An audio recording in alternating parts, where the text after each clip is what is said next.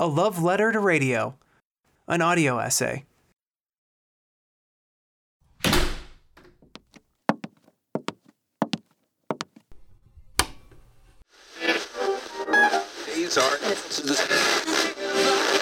What does radio mean to me? Music.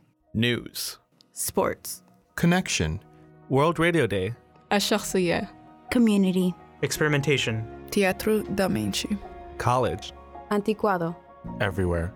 Without the birth of radio, we wouldn't be able to enjoy Podcasts. Cell phones. Wireless internet. Satellite radio. Seamless communication across the world. Superman wouldn't have flight. And the Martians wouldn't have invaded New Jersey.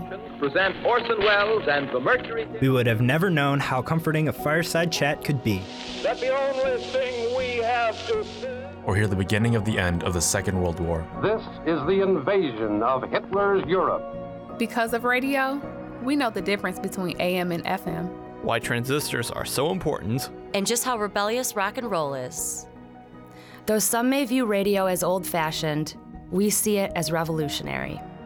With that in mind, let's make this year's World Radio Day the biggest and best yet, as we come together to celebrate the 125th anniversary of Marconi's marvelous creation.